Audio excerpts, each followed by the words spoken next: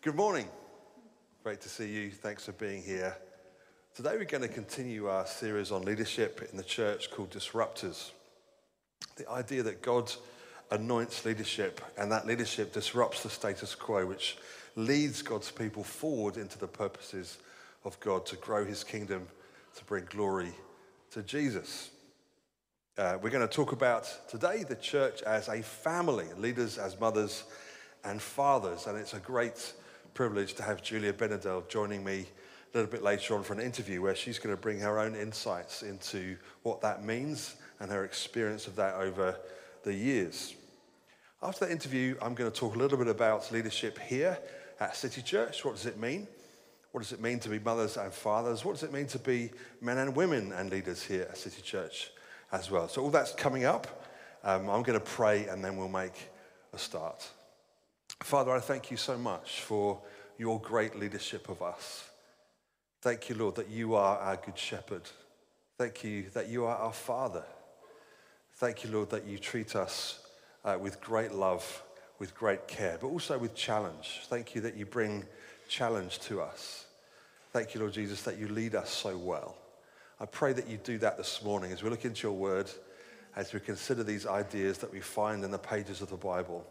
Help us, Lord Jesus, to change in the presence of your Holy Spirit as we ask him to lead us and guide us. Amen. First, I'd like to read some verses from 1 Timothy 5, just the first verse there. Don't rebuke an older man harshly, but exhort him as if he were your father. Treat younger men as brothers, older women as mothers, younger women as sisters with absolute purity. The Bible uses a number of metaphors in the Old Testament and the New to describe his people and the church. And there's a whole list of them. I'll give you some of them here. The metaphors that are used are as an army, as a priesthood, God's people like a vine, God's people as a building or a flock or a body or a bride, a house, a temple. And today, I want to look at the metaphor of family, that God's people are a family. Now, all of those pictures, those metaphors, all of them are helpful and useful, worthy of study, and each one gives a different insight into how God's people, God's family, God's church functions and works, how leadership might also function and work inside of that metaphor. But today, as I say, I want to focus really on family, and we see that language there in the verse from 1 Timothy, a language of family. As Paul writes to Timothy, instructing him about how to lead the church, he's saying, this is how it is to be among you. Think about each other like this. And of course, in God's church, there are all sorts of people. We are not literally one kind of biological family, but we are a spiritual family. And Paul is saying, look, that's how to relate one to another. Think about it like that. And that's what I'd love us to do this morning. It's a very prevalent metaphor throughout the Bible. Starts very early on and goes right to the very end. And it's so prevalent, it's almost hard to know where do you start? Where do we start in terms of getting an understanding of this? I suppose a good place to start would be in Luke 11, where Jesus says, this is how to pray. Think about prayer. Start like this. In Luke 11, Jesus says this, when you pray, say Father. And immediately we have the image of family right there at this most basic of Christian teaching. When you pray, say Father. And so we start to have in our minds a family structure, a relationship with our Heavenly Father. God introducing himself, demonstrating, showing, helping us understand of the family of God underneath the Father's care. But it's actually way back in Exodus where God introduces this idea for the first time in the Bible. And we read in Exodus 4. What the picture here is of Moses before Pharaoh. You remember the story of the Exodus as God's people were being oppressed in Egypt by the Pharaoh. And Moses was approaching the Pharaoh numerous times to say, let the people go, release us from this slavery. We need to go follow God. And here are the instructions to Moses as he approaches Pharaoh. When you Go to Pharaoh and say, it says in Exodus 4:22, thus says the Lord, Israel is my firstborn son. And is the first time in the Bible we have the idea of God as father and of his people as his children. And the language helps us. Israel is my firstborn son. And of course, there we see embryonically the whole of God's people over time, and the church is part of that. Israel's my firstborn son. We're part of a family. And this continues the Old Testament where God emphasizes that this picture of a relationship between God and his people. In Psalm 135, we read that God sees that not just as a function, but with real affection. And in Psalm 135:4, we read this: for God has chosen Jacob for himself. Jacob being sort of a bridge term for all of God's people. The Lord has chosen Jacob for himself, Israel for his own special treasure and possession. That's such affection in that description of what it means to be God's people. We are his special treasure. You see new parents with their children, and you see how they relate, and just the joy of having these tiny ones. And that's the language of that kind of picture, isn't it? These are my special treasures. And it's beautiful, and it's how God sees his people. In fact, when God first chooses Abraham as father of a nation, and he introduces the idea that will be a blessing, this is how he puts it in Genesis chapter 12, still very early on in the revelation of Scripture. Now, the Lord said to Abraham, go from your country and your kindred and your father's house to the land I will show you. And I will make you a great nation, and I will bless you and make your name great. And this is so that you will be a blessing. I will bless those who bless you, and him who dishonors you I will curse. And in you all the families on earth will be blessed. What God is saying is, I'm going to make your family bless all the families. You see again the language, the understanding, the metaphor of family life right at the heart of the Bible. So all the families on earth will be blessed through Abraham. Of course, just as with Adam and Eve, remember we've done the series on Genesis, just as with Adam and Eve, where as Adam needed Eve and Eve needed Adam to uniquely, or their uniqueness together, only together, could fully image God as was the intention. So there's that picture. We see that again replicated in Abraham and Sarah, his wife. Abraham couldn't be the blessing without Sarah. It wouldn't happen. They needed the uniqueness of each other to come together. And they're coming together of that. And out of that came the blessing to all the families and all the nations. Let's just take a little pause at this moment, because we are talking about disruptors and we're talking about leadership. And here's maybe a disruptor moment in our own thinking. We need a disruption of ideas of leadership maybe right now as we're starting to talk about family and fathers and mothers. I'd like you to imagine right now, picture in your mind, please, the leader of a corporation, huge corporation, maybe a kind of business leader. When I was thinking about this, I thought about those Dragon's Den guys and girls, those ladies and men. I just imagine them sitting in their seats and, you know, to be honest, I'm often shouting at the screen at those young entrepreneurs saying, don't give away all the equity. That's what I'm doing. But imagine those people. Have you got that in your head? I hope you have. Now, just as a little disclaimer, we have some fantastic business leaders in our church. I'm not wanting to be disparaging of them, but I do want to make a point. So imagine those kind of leaders, those corporate leaders, if you would please. Now set that image to one side. Now I want you to think about the leader of an institution. Most helpfully probably, think of politicians that you see regularly on the TV. Have them in your mind. You might want to think of one or two, maybe some that you would like and some that maybe you don't. I'm sure we will have our opinions. Many of them will be different, which is great. Now here are the questions I want you to think about when you're thinking of those two pictures. What kind of relationship might you expect to have with those people that you have in your mind, the corporate leader or the institutional leader? What expectation of the relationship? What do you expect from them? What do you expect of them? Think about that for a moment, please. Now I want to flip the picture. Now I want you to think about family, about mother and father, and about those kinds of leadership. How do you relate to them? What do you expect of them? What do you expect from them?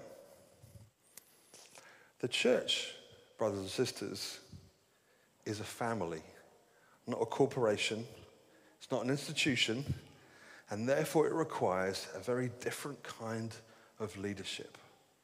We need to have that in our head if we understand the outworking of this very biblical metaphor for God's people. We started with the Apostle Paul. Let's return to him again in 1 Timothy 1. I'll read these first two verses to you. Paul, an apostle of Christ Jesus, by the command of God our Saviour, and of Christ Jesus our hope. To Timothy, my true son in the faith. Grace, mercy, and peace from God the Father and Christ Jesus our Lord.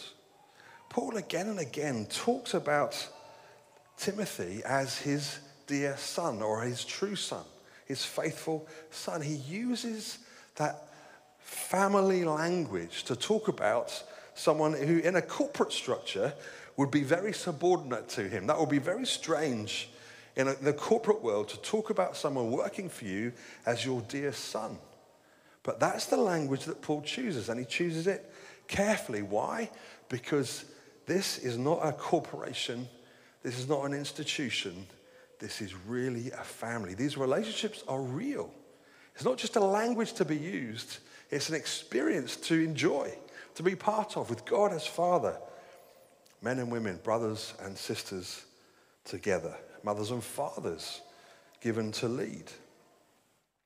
When Paul actually is later to describe the qualifications for a leader, it's skill and diligence in the home that he looks to first. He says, look, if you're going to lead in God's family, we need to look at the family that you started with, your biological family. How's that going before we think about God's family?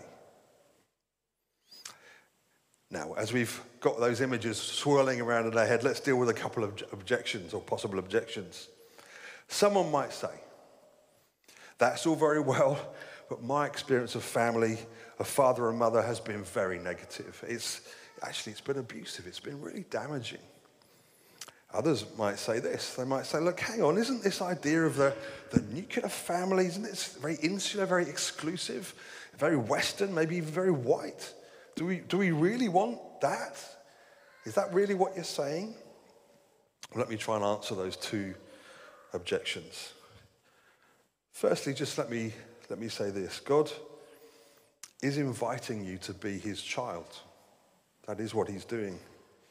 To become part of his family. He's demonstrated his deep love, his lasting love for you in sending Jesus to rescue us.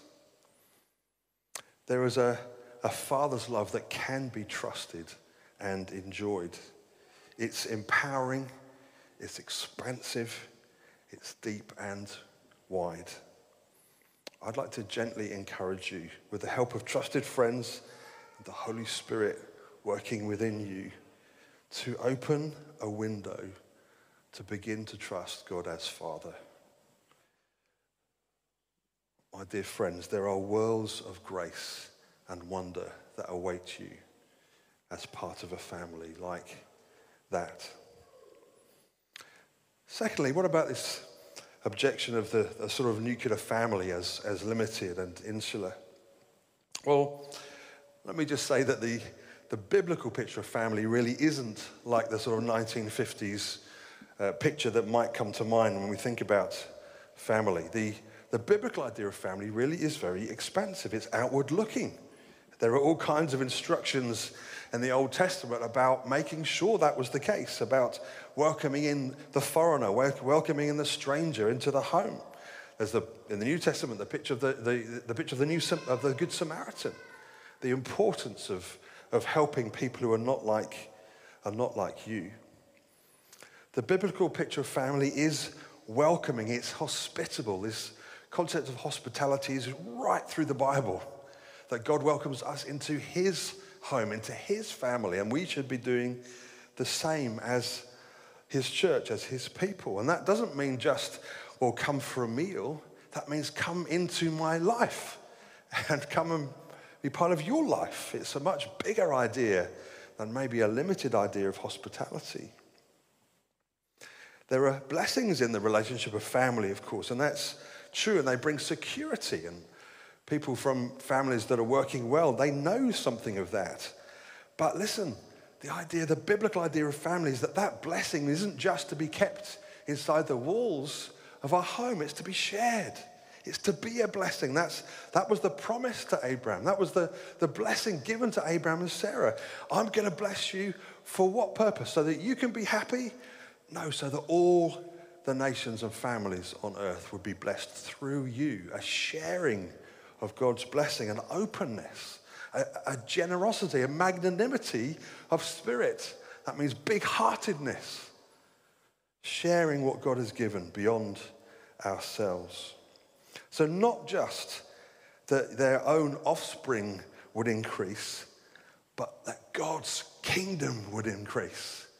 That's the hope of God's family. Not just, well, I hope we have children. Maybe one day we'll have grandchildren. No, that God's kingdom in all its multicolored glory would increase as a result of the blessings to a family.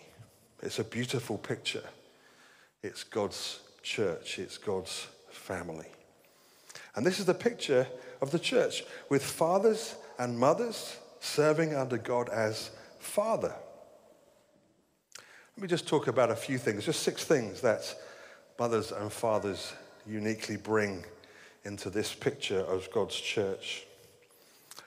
Fathers and mothers believe more about their children than children believe about themselves. Mothers and fathers look at their children and think, I see embryonically in you something that could be a great blessing to you and others. And I'm going to encourage you into that. Even if you don't see it yourself, even if it takes you a long time to believe it about yourself, I want to help you do that. That's what mothers and fathers do. That's what God's mothers and fathers in God's church do. Mothers and fathers lead with love and wisdom. Now, love would desire to give you everything you want, and wisdom knows when to hold back. And there's a balance of those two things. There's a mixture of love and wisdom as mothers and fathers lead well. Mothers and fathers, thirdly, lead with self-sacrifice. I remember when our firstborn Abby was born many years ago, but I remember this overwhelming sense that, my goodness, and there's no nobility in myself about it, except it was a surprise emotion. I'm thinking, I would give my life for her in an instant, without thought if necessary. Because that's what mothers and fathers do. They would give themselves for their children. It's just the way it is. And that's how it needs to be in the church. Mothers and fathers encourage their children to go take on the world. Mothers and fathers know it's not our job to keep this family inside these walls forever, much as sometimes you might want to do that. No, they need to go take on the world. And mothers and fathers release their children to go and do that when they lead well. Fifthly, mothers and fathers bring order and stability. Mothers and fathers are not off on their own self-seeking, harebrained schemes. No, they are committed to making this family all that it could be, to nurture the new generation through, up and out. And finally here, mothers and fathers lead with a long table. The security that they enjoy, the stability that they build in is not just for themselves. The long table means that the doors are open, particularly, might I say, particularly open to those who haven't enjoyed that stability. who haven't enjoyed what they have enjoyed in terms of a family. But that love and encouragement is to be shared. It's a long table. Now we're going to take a break from me, and it's with great joy that we introduce an interview here with Julia Benadell, who's going to talk about her own experience of mothers and fathers and leadership. It's fantastic to have Julia Benadell with us today. Of course, Julia is a senior leader here at City Church. Julia oversees our pastoral care teams, and she looks after the people who are looking after all of us. And so it's great to have Julia with us. Julia, you've got some real insights into leaders as mothers and fathers, particularly in the church. So why don't you begin by just unpacking a bit of where might you find something in Scripture that leads you to that conclusion? Andy, thank you. So Paul writes to Titus something that is ultimately a pastoral letter. So we've been looking at Titus 2 in this regard. And what he's really saying to Titus is that we are called to live out the truth of God's way in a way that's compelling and beautiful to people around us. And that includes people who share our faith and those who don't. And that when we do this, when we live wisely in God's way in his world, it's so much more persuasive to the people around us than any intellectual arguments for faith. And I've been doing a study of Proverbs with a number of women at City Church, and it's just been such a good reminder of how we are urged to pursue wisdom. And that when we do this, when we make this our highest treasure, an understanding and reverence of who God is and how to live in a godly way, it's a path of blessing and abundance, not just for ourselves, but for the people around us. So that we become wise when we walk with our wise God, and we become wise when we walk with other people who are wise. So I'm really inspired by the idea of us all being like outposts of grace and wisdom in the world, and signposting people to God and how we can live in his world with wisdom. And so wisdom is often associated, or at least it should be associated with mothers and fathers. Of course, we all know that that's not always the case. Some people's experience of mums and dads is not like that, but yours has been, particularly when it comes to church. Tell us a little bit about your history with that. So I feel very grateful for some of the older women who invested in me when I was young. So when I was a student, I met up with a youth pastor's wife, and I can still remember the content of the conversations I had with her about family life. I'm also really blessed to have a mother-in-law who has such a solid, profound faith. And she's constantly inspiring me with what a long life walking with God looks like. And now I find that, within a blink of an eye, 1 minute I was the young student talking to the married woman, and now I am the married woman. And I have the privilege of meeting up with students and younger men and women. And I really know what a blessing these relationships are for me too, just to be accountable to other people for how I live my life. It really helps me to be so much more aware of what I say and I do and the choices I make. I often again think of the proverb that talks about our relationships being like iron sharpening iron, and how we need to be in those sorts of relationships where we can be challenged. Yeah. And when it's such a beautiful and compelling picture of kind of mothers and fathers teaching sons and daughters, and yet culturally it's quite counterintuitive, isn't it? It doesn't really sit well in the culture that we find ourselves in. How could you, and what would you say to maybe younger people who for whom the culture says just abandon all that's gone before and make your own way, and find your own truth and find your own path. What advice would you give to those who might think that way? Gosh, Adi, it immediately calls to mind for me the commandment to honor fathers and mothers, that your days might be long. And of course, that doesn't just mean our biological fathers and mothers. There's also something in God's wisdom of saying, look to the people who are older and more mature in their faith. Look to your sort of spiritual authority figures, because their wisdom is going to be kind of life-giving for you. And maybe the other thing is just a counter to our sort of individualism.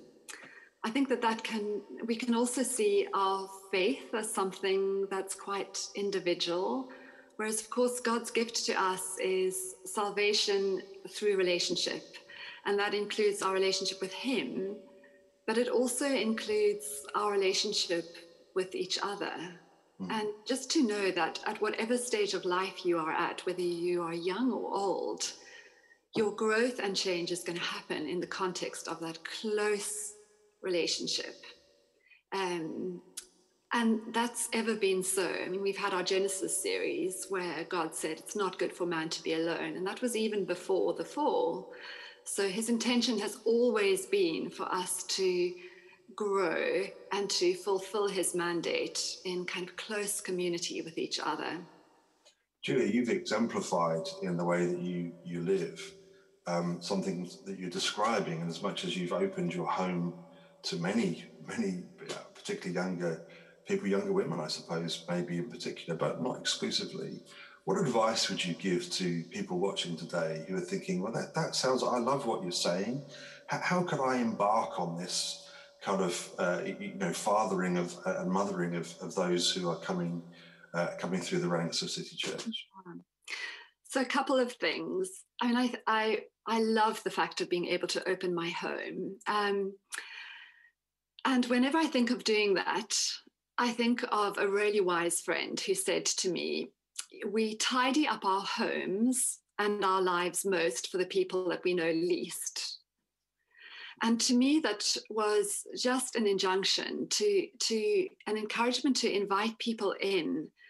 And that includes into the real mess of my home and also to some of the messy areas of my life. So there's something about being prepared for people to get really close enough to be able to see how we live and to see our less than perfect lives and the testimony of God's mercy and grace to us in this. So I'd say be intentional and invest deeply. Allow people close enough to really be able to see what your life is like in all its orderliness and beauty and messiness. And then I would say also seek out relationships with people who are different from you, people who are at a different life stage, who have a different background, who have a different relationship status. Don't just stick with relationships where people are going to tell you what you want to hear, because this is, again, for our mutual growth and flourishing.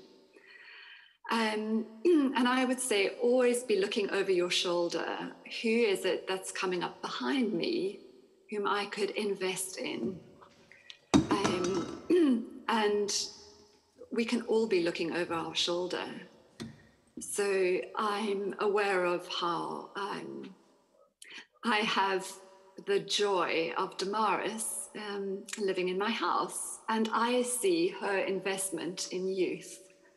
So even though she's a young person, she's already intentionally looking over her shoulder at how she can invest in some of the youth. So yeah, lots of examples of that. Julia, I love the idea of allowing people into your messy home and life. I think that's particularly hard for leaders, isn't it? It's hard for leaders, and maybe why the idea of leaders as mothers and fathers is really helpful, because leaders often feel as if they have to project an image of just everything being right in their lives and sort of some kind of holiness that maybe is a false front. And what you're saying, it seems, is that to really help people, to really encourage people, is to let people see beyond that facade into some of the challenges, the unresolved issues, maybe even the things that you find and continually find difficult in faith and in life. Yeah. When I think about what marks out someone as being suitable to do pastoral care or leadership, I would say it's a testimony of God's mercy and grace in their own lives. So, to be in that humble place of just recognizing, don't have all the answers, can't do this on my own. And maybe that's just an encouragement. If anybody thinks, gosh, I don't feel I know enough, I'm not mature enough, I think there's something about being open-hearted about your struggles with another person and seeking God's wisdom in those. That is hugely helpful. Gina, this is really, really helpful. I know people will be making many notes even as we're speaking, because I think people so want to participate in the expansion of God's kingdom. They love Jesus so dearly, and yet sometimes, how do I engage in that? How do our lives line up more closely with the gospel? And I think what you're describing is a very practical way in which that can be accomplished. So we're going to just leave this here, but thank you so much, Julia, for being with us today. Your insights, as always, are extraordinarily helpful, insightful, and I know people will be just thrilled to have heard what you have to say today. Thanks again, Julia. A pleasure, Andy. Thank you so much, Julia. It was great to hear your insights and wisdom around mothers and fathers in the church. Okay, so we've talked about the culture of family, of mothers and fathers. The Bible, as you might expect, has more to say about how mothers and fathers relate together. It doesn't just talk about parents, actually, as a sort of generic whole. It does talk about mothers, and it does talk about fathers. Remember, we started with that as Paul makes a differentiation between mothers, fathers, daughters, and sons. And it's vital for the health of the church that we do get this right. You see, biblically, fathers are not mothers, and mothers are not fathers. They're different. They complement each other. And it's in that complementary relationship where the joy is, where the fruitfulness is, and really where the expansion comes. And that's been true right from Adam and Eve, if you remember our series where we started there a few months ago. Actually, in Ephesians 5, Paul, again writing to the church, he describes the way mothers and fathers, husbands and wives will relate to each other. And in that passage in Ephesians 5, he says that the husband is to lead. It's very clear. But to lead under God's ultimate headship. That's also very important as well. And it's actually to the godliness of that model, of that leadership, where Paul refers to in 1 Timothy when he describes the qualification of an elder. I alluded to this earlier. And he says this in 1 Timothy. He says, the elder must lead his family well. I said this, didn't we? But actually he's referring to the husband, to the father. The elder must lead his family well. If he's going to lead in God's church, he must be able to manage his affairs on that smaller scale well first. So what about this when it relates to City Church, to men and women and leadership? All leadership roles are open to both men and women here at City Church, except eldership, and the unique responsibility that comes with that, which is shaping and authoritative teaching to God's family. The logic being this, that elders are fathers, and fathers can only be men. So what does this actually mean? What this means is that you will hear from both men and women, mothers and fathers, on Sundays. That men and women, mothers and fathers, will lead all the various ministries of City Church, and they do. That women and men will be involved in the prophetic shaping of the vision of City Church, the goals that go forward into the future. They'll be involved in the leading of sites and of church plants, of serving the city with houses for the homeless, of buildings to contain all the ministries that God has brought to us. And that we are committed to the raising of men and women to go further with the gospel. And we're committed to training men and women all towards this end. But let me just say a little bit more. Maybe most importantly of all, we've not always done this well. The church in general, and specifically us at City Church, with particular regard to women as leaders in the church. And I want to apologize for that right now. You may be a woman listening today and wondering, where do you fit? Are you able to develop as a leader here at City Church? Can you bring your gifts to bear in this family? And I want you to know from all the men and women who lead at City Church that the answer is a resounding yes. Yes, that's absolutely our desire. Those are our plans. And in fact, not just very future plans, but plans that start today. In fact, they started a long time ago. And that if you feel that, yes, I really want to be part of what God is doing here, then tonight will be a fantastic place for you to start. 8 o'clock, we have a leadership seminar this evening. You can sign up on our website. You can come along and begin to explore God's purposes for you as a leader here at City Church. Let's just pray. Father, I thank you so much for your careful leadership of us. Father, I thank you that we can and should and must and want to call you Father. And I want to pray for all the fathers and mothers who lead here at City Church. I pray your blessing upon them and through them and that family picture to all of us, to the city and beyond. That the blessing that comes with knowing that we're part of a family would spill out and through and into all the world. That men and women, boys and girls everywhere would know that God loves them, that he has rescued them. Help us to work these things out in Jesus' name.